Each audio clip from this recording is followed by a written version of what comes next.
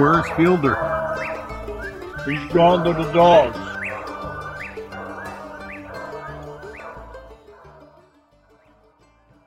Hello. Hey, is this the store down there at Slidell, Louisiana, where they've got the telephone? If it is, I need you to run up the road there and get that boy out there that's picking them watermelons, that Billy Dwyer. Could you bring him to the phone, please? He might need a little water before he can talk, but I'll see what I can do. Hey, Billy, how you doing, brother? I'm great, Steve. How about you?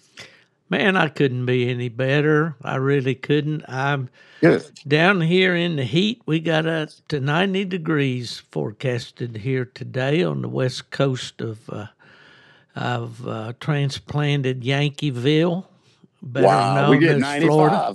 95. Woo. Yep. Down here in the swamps. Yep.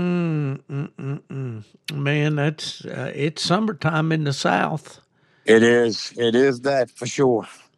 Well, Miss Ellen and I kind of have a thing, when we say something about the weather or complain about it. She had a little boy in school when she taught, and in whatever the question was, he'd raise his hand and she'd say, I can't remember that kid's name. Said she'd recognize him and he'd stand up and say, "I live in Florida." He was proud of it, man. Yeah, I guess. It ain't too much fun right now down here, though. No, it's not.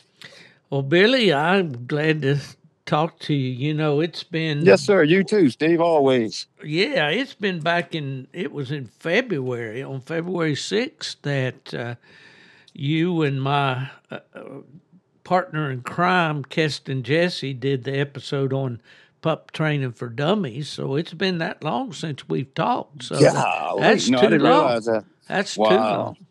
Yes. Well, we do text back and forth and messenger and that sort of thing. But yeah, it's good to have you on here. We've had some good podcasts here of late, and I know you've always been a real faithful supporter of Gone to the Dogs, and I do appreciate that very much. Oh, you're welcome. I enjoy it. Well, I know, and I appreciate you letting me know that you do, and I know that you listen to several podcasts, and that's all good. I mentioned in the last episode, when we did our drawing, our wheel spin, this past Monday, I mentioned Jason Snellgrove up there in Missouri has that Coon Hound Collective. And so anyway, we're all just one big happy family out here, or we should be. Well, them guys, they must be taking summer vacation or something, because he hadn't put out one in a while, and I haven't heard anything on the Coon Hunting University in a while. Yeah. I mean, it's just pretty much you, and now I love the guys over at the Houndstooth, and they are quite the bunch over there for sure. Yeah, they roped my buddy Kesten Jessee into being on their podcast, and as we're recording this today, Billy, it's airing right now. And I heard it this morning. I did too. That's when I listened to it. It was pretty good. But they get a few words out of Kesten. That's a job for anybody, Yes, sir. Well, what have you been up to down there in the swamps? I've been following your progress on your female Ruby, and sounds like she's really starting to get it together. Well, dang, I guess you could say that. We've run into a few hiccups and stuff, and I hadn't been posting a whole lot. I've been working on her some, and just a few issues, and I don't know if it's the time of year or what's going on, but she's kind of, I don't know if it's backsliding, but there's a few things she's starting to do that I've been trying to work on, still treeing a few coons here and there, but there's some issues that I got to get with, and especially the hunting with other dogs and all, Steve. I mean, it's it's a job. You hear me? All this fun, coon hunting fun is fun for sure. But right now, we working. The old saying, get a coon dog, they said. It'll be Right? fun, they said. That's right. Maybe one day, Well, it's a process with these pups, and we've talked about pup training a lot, and I Right. respect your methods, and I think you've done a really good job with this young female. How old is Ruby now? Oh, she'll be 2, July 5th. Okay, she's about the same age as Kesten's Clyde dog. Right. He'll be 2 in July. Mhm. Yeah. Well, they go through a process, and sometimes we call it the terrible twos, and I've heard it called the adolescent phase, and Is that a thing with these dogs like that? I haven't really dealt with that well, much, but this one I'm dealing with it. well, Billy, if we break that down, I'm reminded of this. Having watched the results of the hunts, in the magazines, and of course, we're too shy of what we used to be in this coonhound sport with the announcement that the American Cooner and Full Cry are no longer being published, Right. and I think that kind of rocked the coonhound world a little bit, but those of us who kind of been paying attention, we knew it was coming because when people don't advertise in a magazine, then there's little for the subscribers to read, and then when the subscribers don't subscribe, there's a small audience for an advertiser to try to pursue. So it's just a vicious circle there. But anyway, in watching those results down through the years, and especially in organizations like PKC that publishes the Pro Hound with their races and standings and high, female of the year, male of the year, pup of the year, breeder of the year, all of that stuff. Right. You look at these dogs, with a few exceptions, they're not consistent winners all their I lives. have noticed that. I definitely have noticed that. Yeah, they don't, you don't get I guess Secretariat won the Triple Crown, but, and of course they retire those horses to the stud farm after that. But, you don't win every race. You don't win every hunt. You don't. And what I'm trying to get to here, and I'm doing a poor job of it, is they just don't win or perform, I should say, consistently throughout their whole lives. I agree with you. There's Yes. been few dogs that have been just push the button and out pops, a carbon copy of the night before. They have good nights, they have bad nights.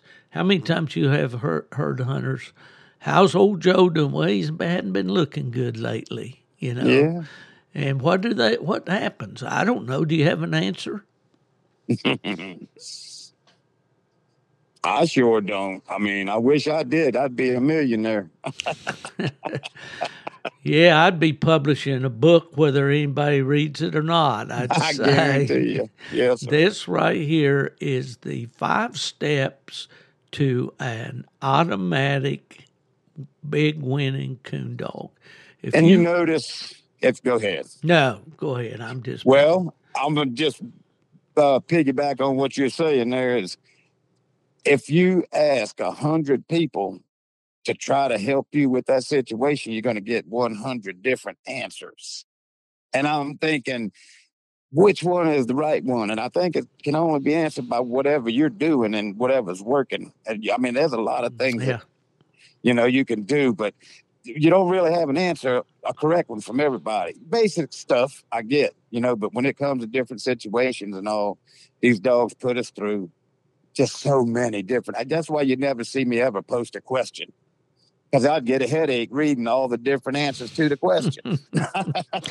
Yeah, they're going to run the gamut from shoot the dog to Right. to the most outlandish things you've ever heard. Crank it Yeah. up to 18 and hold the button for 20 minutes. And, Right. I mean, it is. It's all over the board. And the old saying is, opinions are like, well, we know what they say, and everybody's got one. That's But right.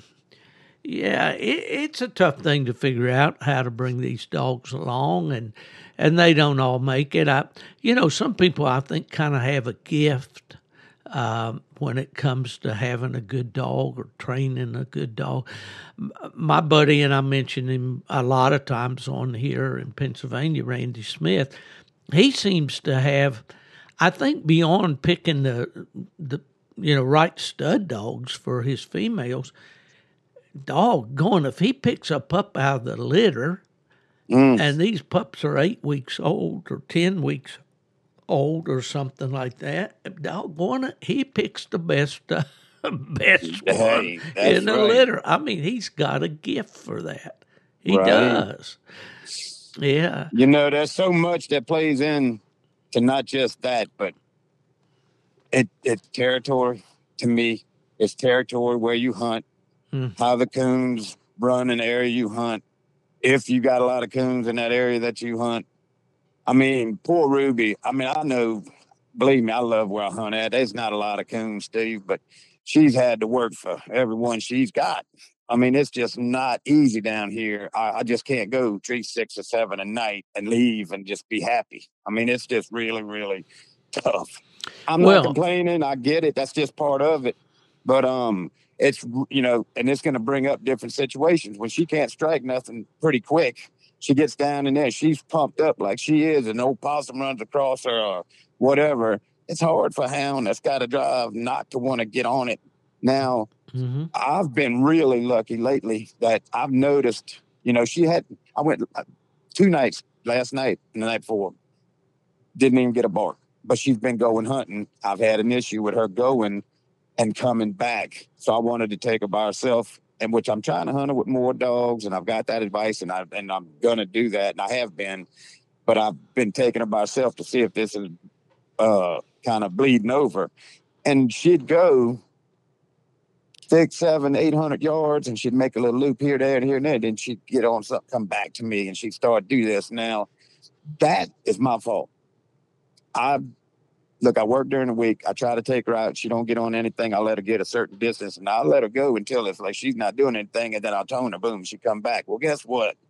She's gotten used to that, I think, now. She goes for a while, and she comes back. She never was doing that. That's my issue, so that you can blame that on me, and I'm trying to get her out of that. So that's one thing we're working on, But there's just so many different variables playing these dogs and where we hunt and how we take them and train them, and they're not all going to be the same, for sure. Well, I think that hunting thing is probably the most frustrating thing that we can. Well, I don't know. There again, things pop in my mind. My wife gets after me all the time. I'll start to say something, and then another thought will come, and I won't finish that sentence, and I'll start another one, and then I may even start the third one. And she says, "What are you talking about?" you know. But thinking about that hunting thing, and of course it'd be frustrating of a dog leaving a tree or a dog all of a sudden start treeing possums uncontrollably and things like that. There's all kinds of things that can pop up. But, I've been talking to my buddies here, Nubbin Moore. Nubbin, he's a tough one. He's, I think Nubbin's 81 now. And he's got a little female there named Kate, and she's a good little dog. But she's been up for the last 3 or 4 months. There's been some health problems in the family and things. And so he's been hunting her, and I can tell in his voice he's a little frustrated because she's going hunting out there 400 or 500 yards. But then if she don't find something pretty soon, she's coming back. Right. And that's frustrating him right now. And, there's just so many frustrating things that can happen. And I got a text from a guy the other day that was having that issue. Said his would go about 300 and then come back. Of course, Right. we read the story. We want them to stay out there till they find something. At least I do. Well, that's what Ruby was doing, and she was going to put me on a path to some leaving the woods, going straight to work road. Yeah. So I had to kind of tone her in a little bit, and maybe it was a mistake. I mean, I'm like last night. I don't care which. I put the phone under my seat. I'm not touching it. She can go until if I got to go straight in the woods to work. I'm not toning her. I'm not getting her back. Well, she stayed gone a lot longer. Just did nothing. It didn't strike a thing. Looked like she was maybe trailing something around there, but it was just nothing moving. And it took her a while, probably over an hour. She finally come back, which I wasn't mad at her for that. I went and walked down the road a good piece into another spot, and it was so hot, the tongue was dragging. I gave her some water and put her back in, and she went out again for a good while and was going probably 300 to 400, but wasn't hunting too far out. But she acted like she was trailing around on something, but never did open. And then she finally worked her way back, so I loaded her up, But before it was Ruby gone, you ain't getting her back, Yeah. Well, So, I think there's a combination of things. Now, again, I'll just cite examples that I know. Again, our friend Kesten, the Clyde dog that he has, I think Clyde will be 2 in July. Like Ruby. And Clyde is a hunting dog. I mean, when you aim him and fire him, he's going to go through the country, and until he gets onto something, and he's pretty good about having those raccoons when he trees. right. So he's a hunting dog. Right. But he's in extremely good physical condition. If you look at a picture of that dog, you're going to see a ripped, those hindquarters. I mean, those muscles are just stenciled going in the in mountains. there, in the mountains, in the rocks, in the rough stuff, The average guy at this time of year, and of course, I'm not even including myself in this, but it's a tough road to hoe to hunt in the summertime. I saw Duke Prue, who Duke has hunted, all over the country, and a good coon hunter. He's like all of us. Every year he's getting older, but he's not old yet.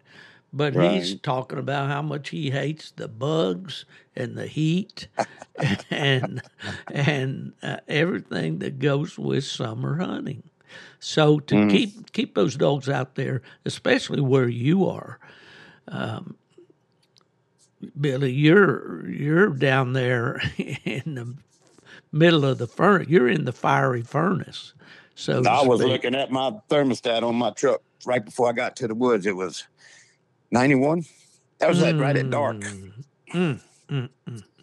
And then the bugs, like you said, God, they was covering me. But I off to put a bunch of that on, and it didn't get too bad. When I left, it was around 85, I think, It's still pretty warm, Until somebody experiences that. But, I guess the guys that are most apt not to understand the severe summer heat are maybe the guys that are in the mountains or, because I hunted for years in the upper Midwest in Michigan, and the humidity is incredible up there. I mean, it's like a warm blanket when you step out the door, and the mosquitoes are just on steroids up there. They're like little drones.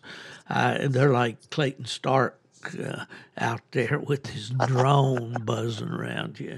It's the old saying, what is in Michigan, the old boy heard 2 mosquitoes out on the windowsill, and one of them said, You want to eat him here, or we want to drag him back to the swamp? I mean, I don't like mosquitoes. I don't either, Steve. But hey, I mean, I just quit hunting during the summertime around here. If I had to not hunt because of them. Yeah. I did an article for Coonhound Bloodlines when I was at UKC about mosquito warfare. And I went out and tried to find every known remedy for mosquitoes that I could find. Even this Skin So Soft Avon lotion. Some people swore by that, and all these different home remedies and all. And I found out that probably the more DEET you've got in there, the better off it's going to be. But they say that's not good for you. I'll be darned. And Yeah. all, but it's a battle, to fight those things. Yes, But sir. that's summer hunting and that's coon hunting. And if you want to keep one in shape to go to the hunt and at least make a good showing on Right. Friday or Saturday night, you just about got to get out there during the week.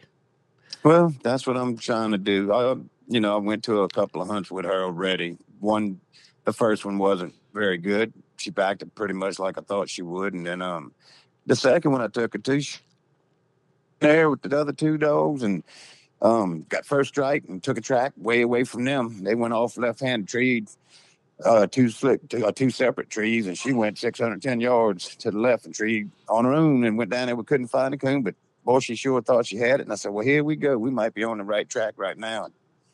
Then took her to another one, and she went out, far around a little bit, come back, and act like she didn't know what she would do. I'm like, well, so I laid her up for a week. And Brendan Tony, me and him been hunting together a little bit, and he's going to help me out. We're going to take her with his dog. Good and hunter. We're gonna, Good hunter. Yes, sir. Yes, sir. So we're going to do some hunting with her and his dogs and try to get her on the right track. It's a little ways away from me, but I don't mind the drive to get her right. I'll do it a couple of times a week, so we'll see where it plays out, but I'm not giving up on her by no means. I mean, the dog trees, and when she trees, she stay put, and she's got a good track mouth, got a good track. She runs the track like crazy.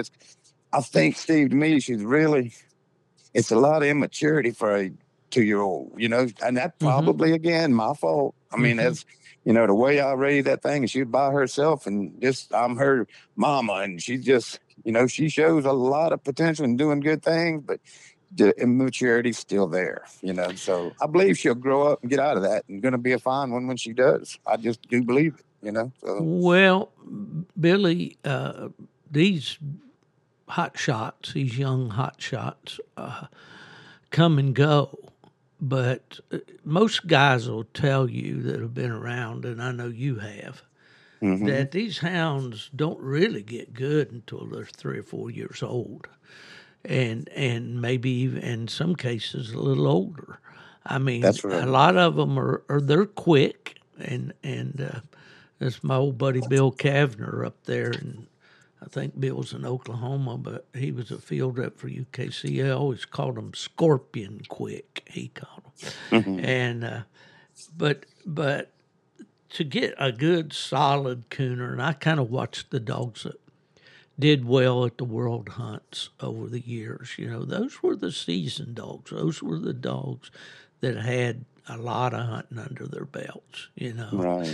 So, but, as you're talking there, I was just thinking over the years, I had some dogs that I really enjoyed hunting, and I was proud to hunt those dogs. But I hunted them mostly by themselves, or maybe 2 dogs was about my limit to hunt together. All those years I lived in Michigan, unless occasionally some guys would come to hunt, and each guy would cut a dog. But, I think I just kind of happily went about the night in and night out, going out to a good spot, cutting my dogs, sitting there leaning against the fence post to find a log to sit down on and just listen to those dogs. And when they got treed, just walk in there, and find that coon. If it was harvest season and the furs were prime, I might take I know might about it. I would take it. But, Mm-hmm. and just kind of went about my business that way. But then when something like plot days came along or a qualifying event or something, I could take that dog and do well with it, you That's know? right. And I didn't get into any intensive, specific, regimented training program with those dogs. I just went coon hunting, That's right. you I know? know exactly what you're talking about. Absolutely. Yep. So I don't know. I'm not the answer man. I do Right. have answers, but I don't. I won't swear to the authenticity or the correctness of them. But Well, you said a while back too about training dogs. We don't really do a lot of training on a dog. If they start running and treeing, they're going to be teaching themselves all they need to know. But there's some situations arise that, like I caused, I guess, with her coming back. I don't want her to come back. I want her to keep hunting, till she finds something. Well, me toning her, I do believe that probably caused a lot of that issue, yeah, So but you're right. If you take them dogs hunting, there's a few things you'll have to do maybe out there. Maybe leaving the tree coming to me. She would do that. She'd come to me a little too far. I'd have to get on and get back on that tree. She'd run back on that tree. Well, in a hunt, that could get me minus. I have to work on that. If I'm out there yeah, pleasure hunting, I don't really care if she comes to me and, love wagging her tail and goes back on a tree. But I want to hunt. I do. I want to hunt the competition. I really, really do. I enjoy the heck out of it.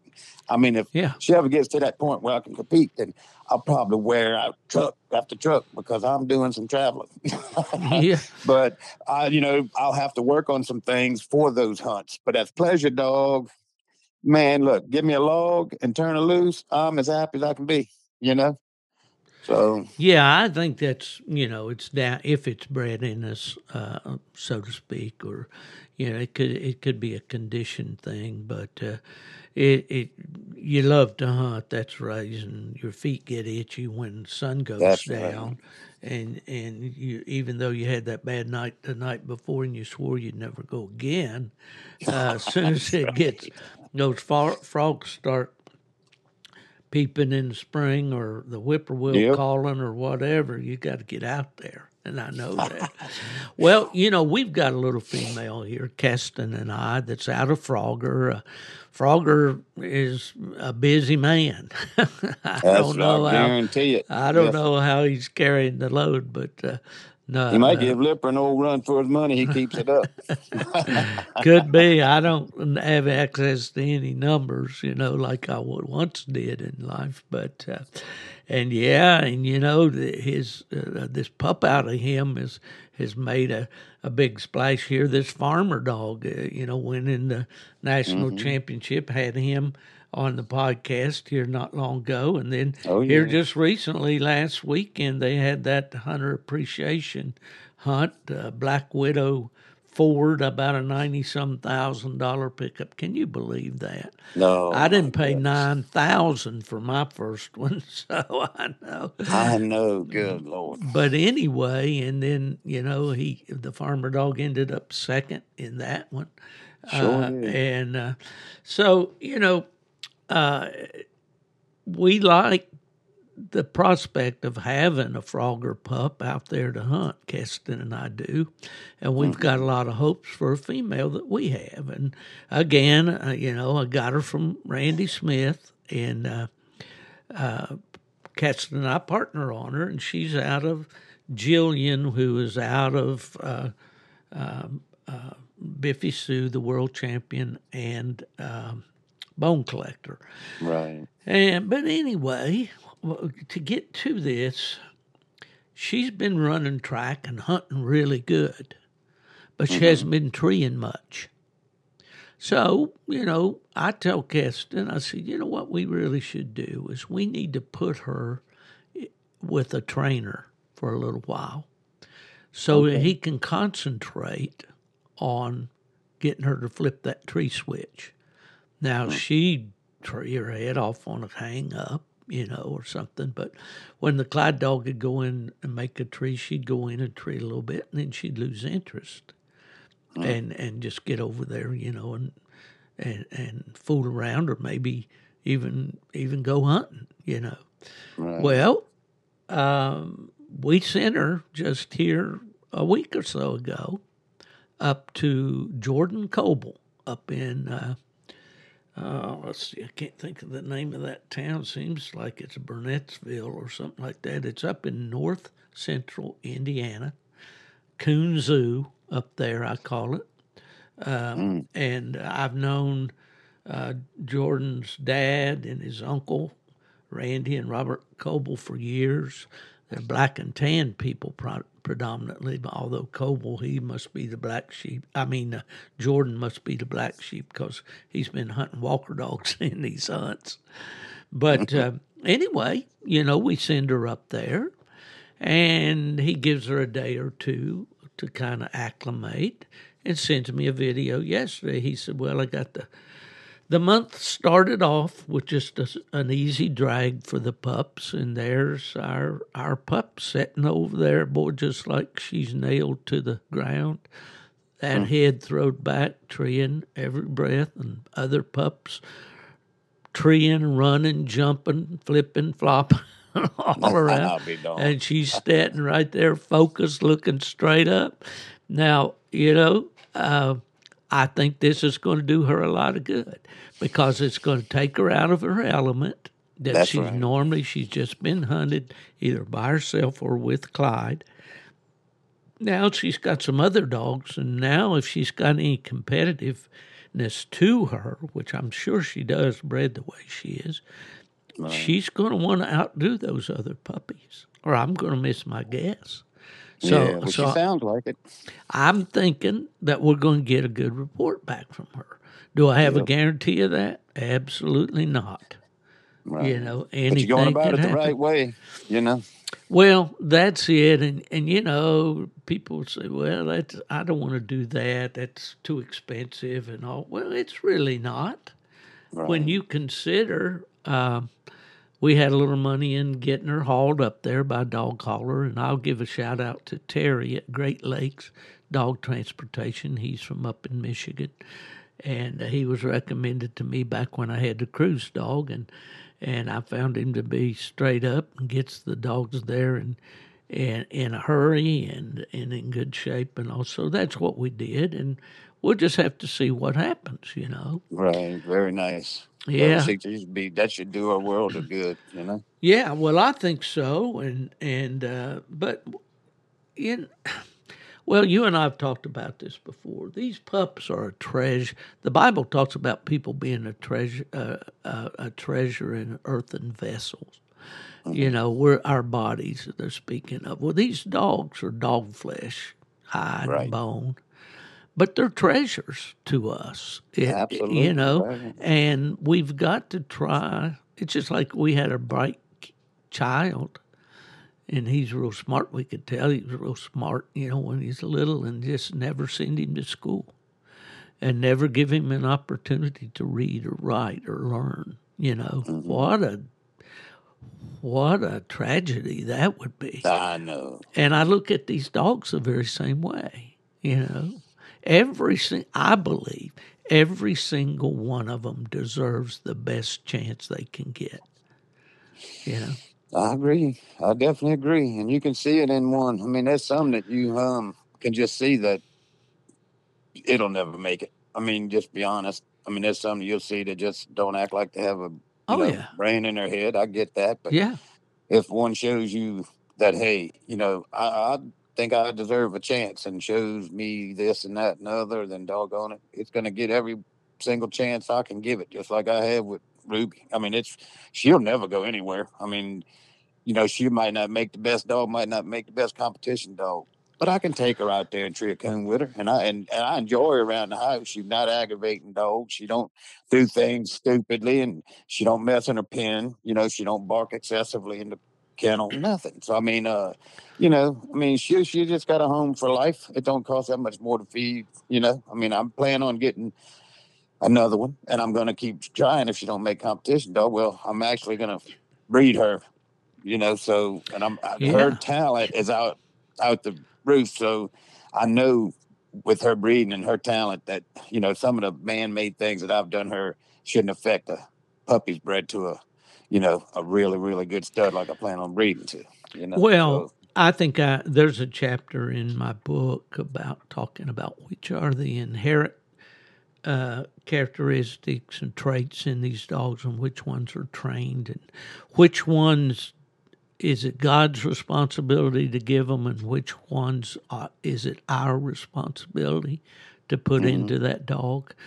And it goes both ways. These that's dogs, right. thanks to the breeders down through the centuries, have bred these dogs to be hunters, open trailers, and stay put tree dogs. Not all of them make that. Right. There's a lot of families with bright kids and good kids, and there's that one black sheep that seems to go its own way. Yes, But sir. well, I do know that you have planned. You're looking out there and expecting by the end of the year to breed Ruby, aren't you? Absolutely. I've already talked to, I tell you, my thinking, I did a lot of studying. Steve, I'm looking for puppies here, there, and I've had some projects that I thought I might look into. It just didn't feel right. So I said, you know what? I can get puppies. I'm definitely not breeding her to sell puppies. I'm breeding her to get something for me. Okay, so this is my whole thinking because I could breed her to Frogger and probably sell the puppies for $2,000 a piece.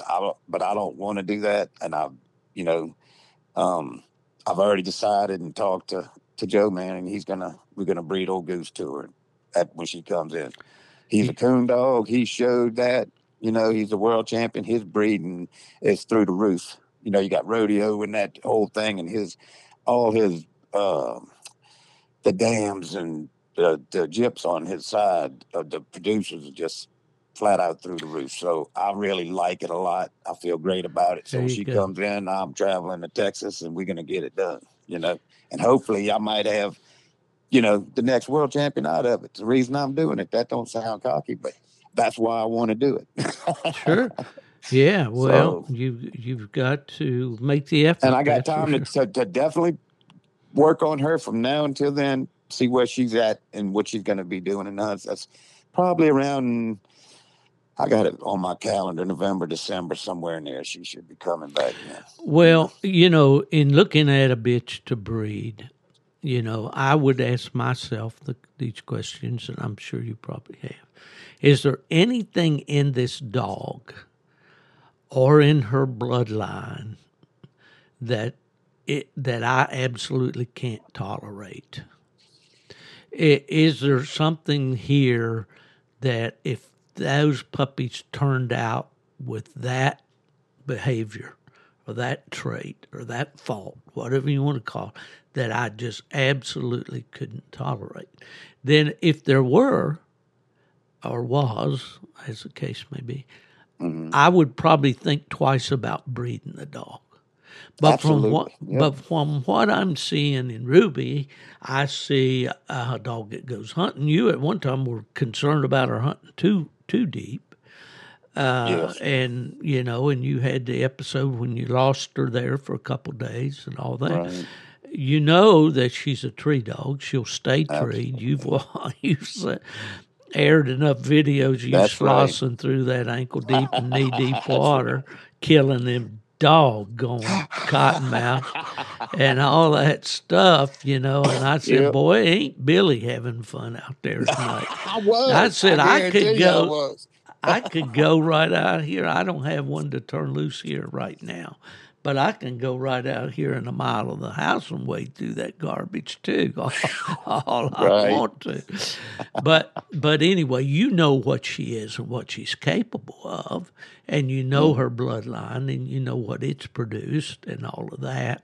So you're going to make an edge and have made an educated decision to take her to the Thunderbird's Black Goose. Isn't that his Yes, name? sir. Yep. Joe Manning Jr. there in Texas, well-known, well-respected coon hunter. Oh, absolutely. And, Right.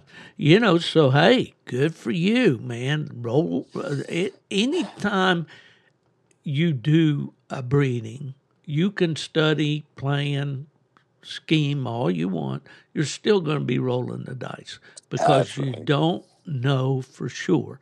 But hey, you'll never know unless you do it. Nope. And that's, hey, I'm gonna how you say it's taking it, taking a chance, but I feel really good about the chance I'm taking.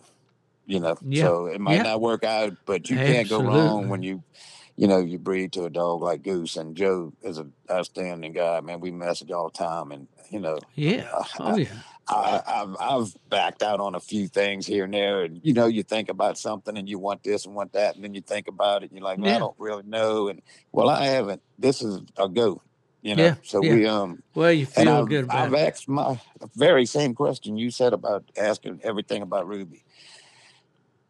And I can't. There's nothing about that dog that just flat out says I don't want that trait. Mm-hmm. I mean, Mm-hmm. especially from the brains and her eyes.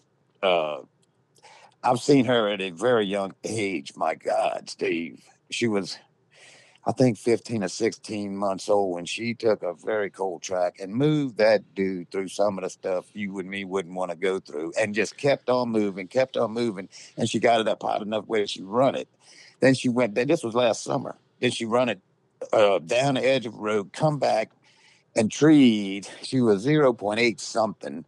And I'm like, oh gosh, she'll never stay there. I mean, I got to get going. So, and it took me a long time to get there. Well, it was hot. She was in a kind of a piney wood area and had a coon in an oak tree, big coon. Mm-hmm. I mean, I don't even know if I was on the ground at the time. I might have been walking all over there because this is something grown dogs don't do. I mean, I've seen her do the work.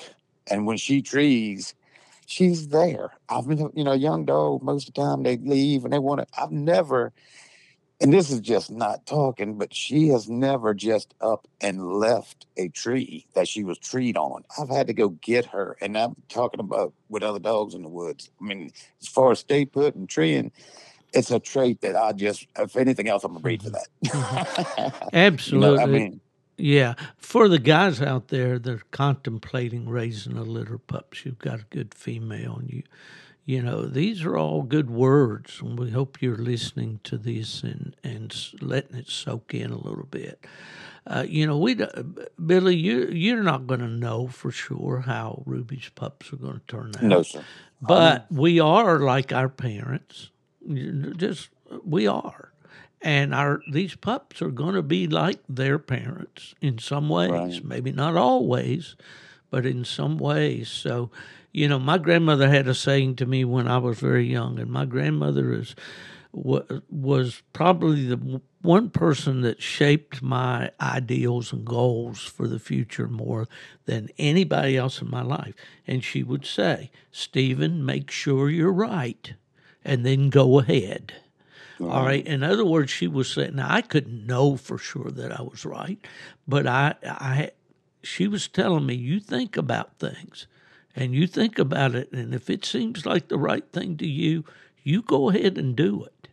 Don't go out there and do things slipshod, and all and on Mm-hmm. impulse. Think about it. But so anyway, that's what you've done. You've thought Well, about I this had to, but cross.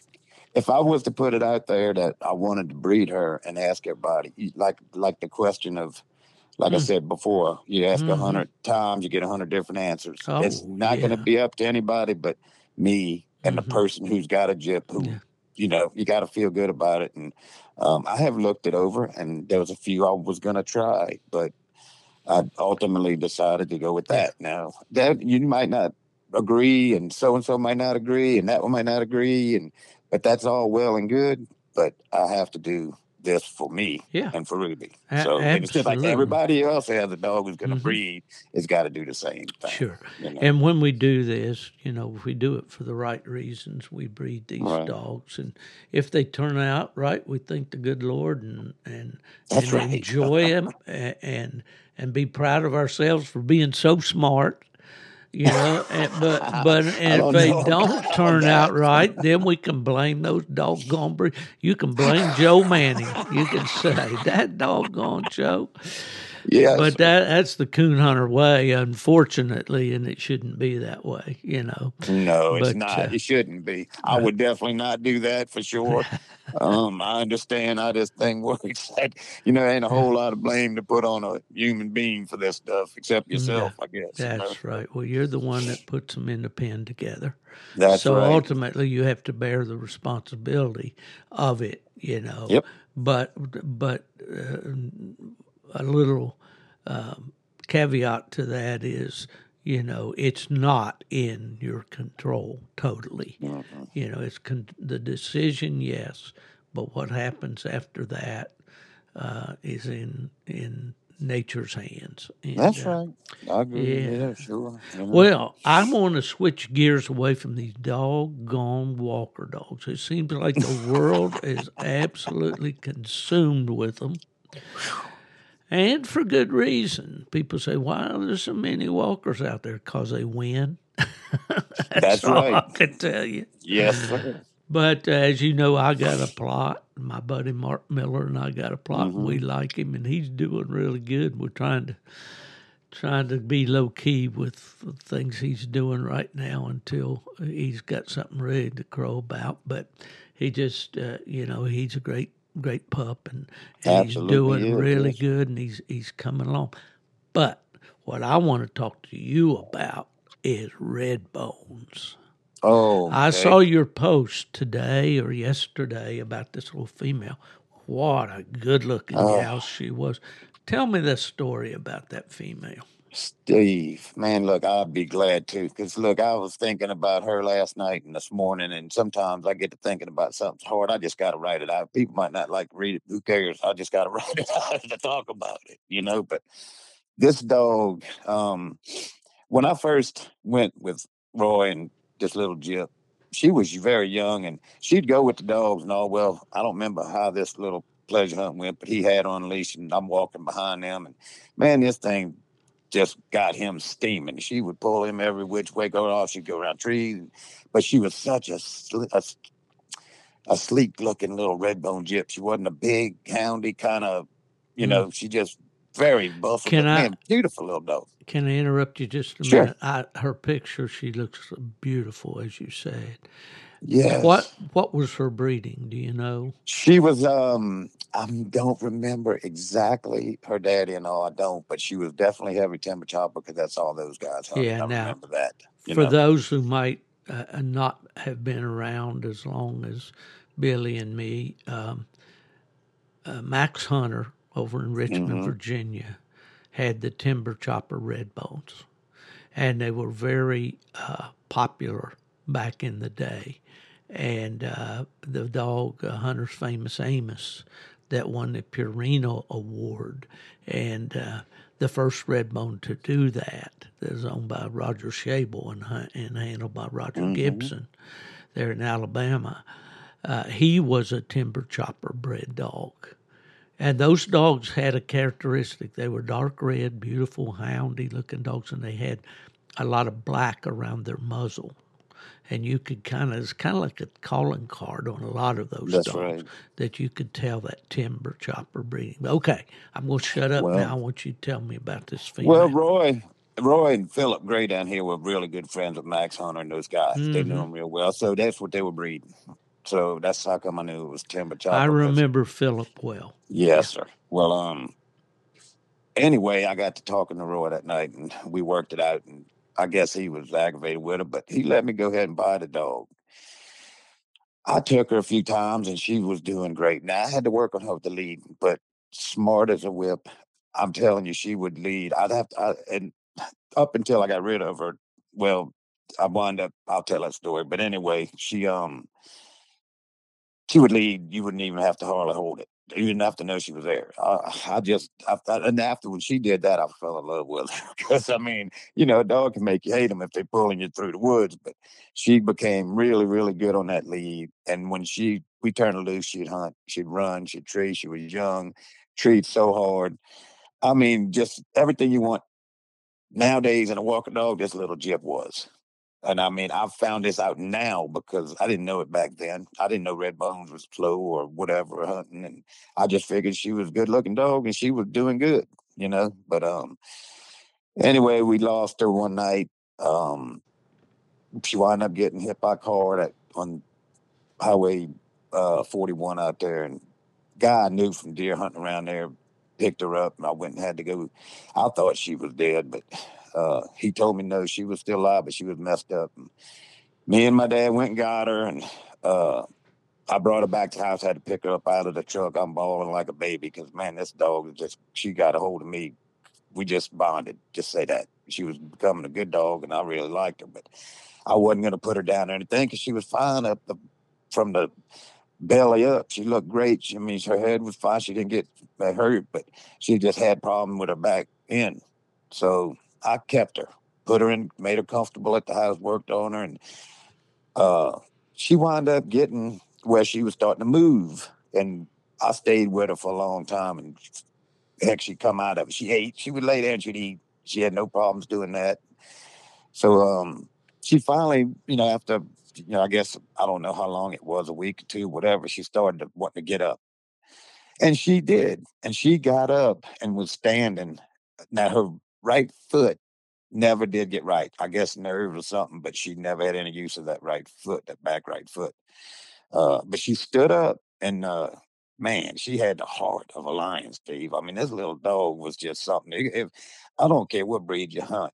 If you'd have known this dog, you'd have really absolutely fell in love with her because I went a long time. I didn't put her in the woods. I just let her heal. And it was well over a year. I got married, moved to Mississippi, and met a good friend of mine down there. And he had a little black and tan walker cross old grade that was a heck of a coon dog. And the first night we went with her was the first night I took her well over a year. We went with his dog, turned loose down there on that Mississippi River. She left there with that dog. They treated 3 singles. We turned loose 3 times. They treat 3 singles. She on every tree. And I don't know who treat first. And he's looking at me like, yeah, you was right. That's a pretty nice little jip. I said, I didn't know how she was going to do. She was laid up for so long, but she took off from, all that straight into running and treeing again. Yeah. Heart of a lion. I love that little dog. And when I was in that picture I showed, she was still a little thin, and she Who was you that know, kid in that picture oh, I with don't the know dog? him. I just let him hold the dog. But hey, when I stood up, I had to call my mom and all our house come take that picture. You ain't gonna believe this. Come see.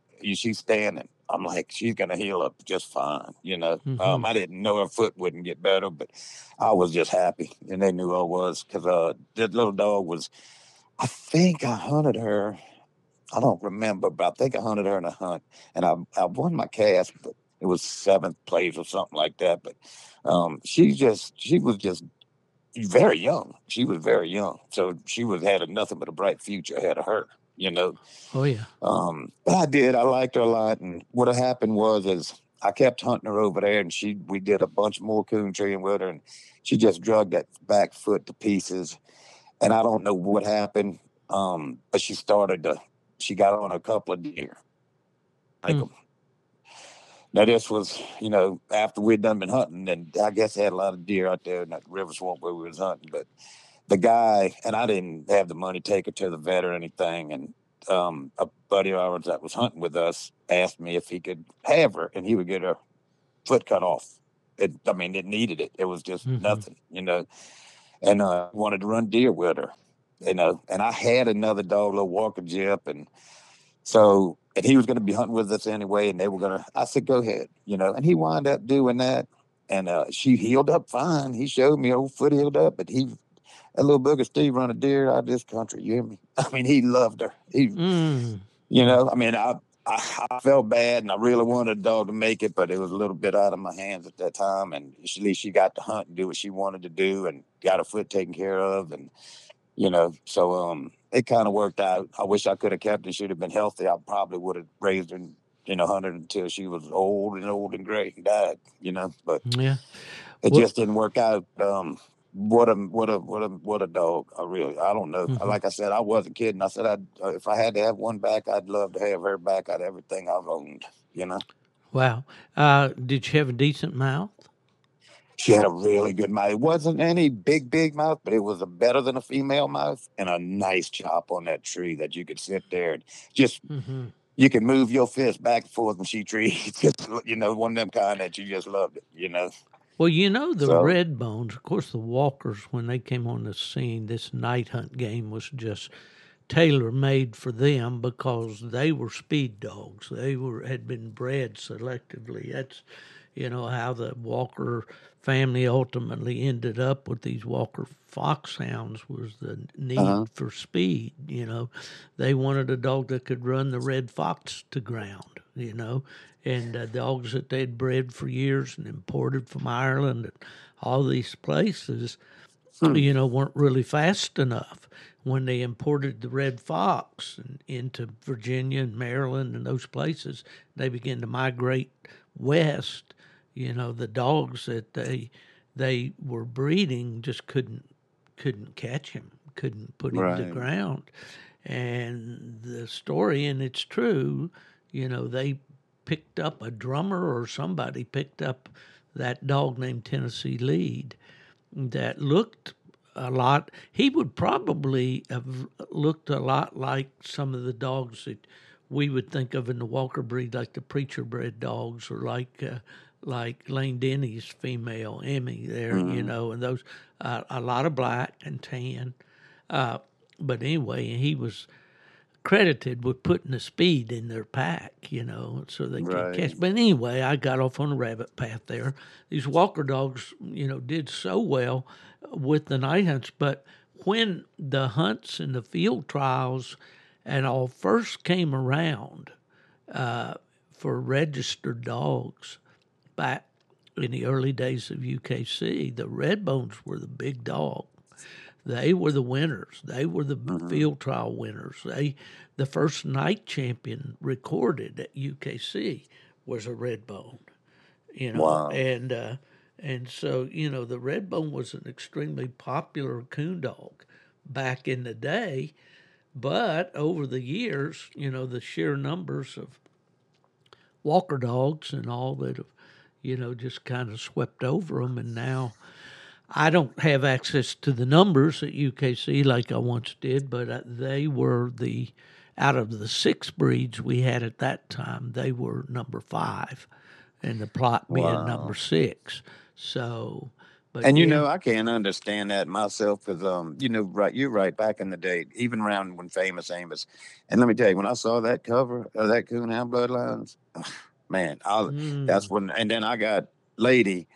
Oh, I was living in high cotton. I mean, you know, yeah, that's really what made me like the Red Bones. hmm But you're right, they kind of faded. I hate it because, like I said, if I could get one, you know, like her, I don't have a problem with it. I mean, I would own her in a minute. Well, You there's know, some good so ones around. There certainly are, and I would yeah, they got to invite. go through a whole lot though. I'm Mhm. probably way up in the tooth be trying to go through too many. Well, I can tell you this: if you go to National Redbone Days or American Redbone Days, and go out with some of those titled dogs that you will see there and walk along, you'll see some coon dogs. Oh, I guarantee it. I know. I wouldn't mind. Yeah, I know. I Hmm. believe it. You know. Yeah. Well, those are always good stories to go back and relive Oh and yeah. think about, and the good red dogs. And I've never owned a red bone, but always thought they were beautiful, just like everyone Oh else. yeah. And of course, that book, Where the Red Fern Grows, uh, forever, you know, changed the lives of many, many people that I've You know ever. what, Steve? That never did. Um, that that of course I read the book and I seen the movie, but it never did affect me with the red bones and stuff like that. I never did do that because of that show for some reason. You know, I don't know. I loved it. You know, I was a young kid and all, but that didn't really have any That effect didn't on me with resonate with that. you, huh? Not much. No, it Hmm. didn't. But you know, and I've hunted and oh God, how many dogs have I ever seen tree coons? And you know, they ain't when you get a good red bone standing on that tree and that joker slinging that head back and treeing with every chop, I don't know if that's a pretty one.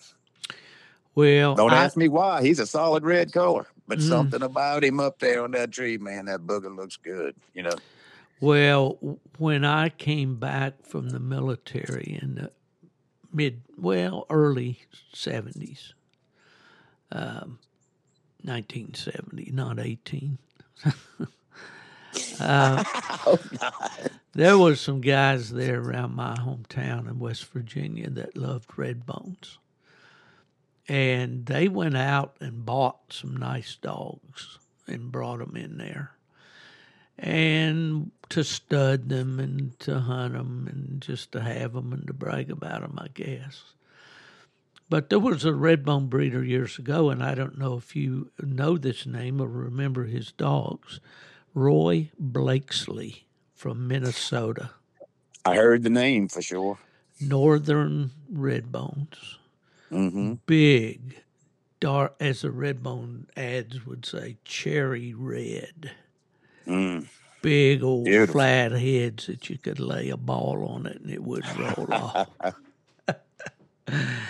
And a guy named Chick Scarborough there in our hometown bought one called Blakesley's Northern Chief. And old Chief would climb. He was a big dog. I'd say Chief would weigh close, somewhere between 80 and 100. Big dog. Built like a Redbone statue. And he would put those feet up on that tree and throw that big old head back. And, man, it was, y'all come. I got a raccoon up here, and I want to show it to you. And I hauled Chief in my truck to hunts with Chick, and I'd go to hunts occasionally. And I remember one we went to about a 2.5-hour drive or so to Point Pleasant, West Virginia, and I got a cast win that night and got some points on my dog, but he won the hunt, 400 plus. I always remember that dog. And he was sold to a fella named Jimmy Fisher in Leeds, Alabama. Leeds is a little town not far from my buddy Nubbin Moore, where Charles Barkley, the basketball player, is from. Okay. But Jimmy Fisher bought that dog, and I think the check was, if I remember right, was $2,500, and that was more money than anybody around in our part of the country had ever seen paid for a coon dog. Wow. Yeah, so. Yeah. Yeah, coon dog history. I tell you, how you bring back some memories, Steve. I'll tell you what I did here lately. I changed my kennel name because I had that old kennel name way back when I started. Mm-hmm. And I understand some changes, and I kind of thought about it, and I really wanted to. So you know what? I'm going to start anew. So I changed it, and I'm going to use it as here going forward, and love the memories and love that stuff. But there's so much that's changed that is, I'm moving forward, and I'm going to have to just, I'd love to go with a Redbone, and I wouldn't have an issue with it if I could find the right one. Even a blue tick, I have no problem with hunting any of those dogs. But the Walker dogs right now is really where I'm at, and that's probably where I'm going to stay. So it's just, it is what it is right now, and hopefully it'll pay off in the next few years, and we'll find out. But I'm moving with the changes. I'm never going to forget the past. I hear a lot of people talk about, man, they're so mad. I mean, people are actually angry. They don't ever want to leave, and I'm not, definitely don't want to be that way. There's rule changes. There's a lot of changes going on in this sport. And man, if I wanted to just pleasure hunt like I did 30 years ago, then I'll be happy doing it, but I won't be mad at you if you don't. If you want to move forward, that's okay. Sure. I just, right now, I did enjoy that, but I really enjoy what's coming. I don't have an issue with it. And me personally, I don't have the money to hunt those big pro sports, but if I did, I'd probably spend it, Steve. I mean, sure you would. I would do it, Yeah. But I don't get the whole jealousy or anything else about where the sport's at, where it's going. Doggone it, we can move this thing in a way that makes us happy. Everybody will be happy. I don't really understand any other way, Yeah. So. Well said, Billy. When in the episode I had with David West, the business partner and driver and musician for Cass Walker. He Mm-hmm. said Cass told him, don't ever try to grab somebody by the coattail and hold them back. You get up there and you get up right up there with them. And you go with them, and if they've got some tricks you don't have, you steal their tricks, and you learn from them. That's right. But That's when you're what I'm back saying. there trying to hold them back, you're pulling up the rear. Yep.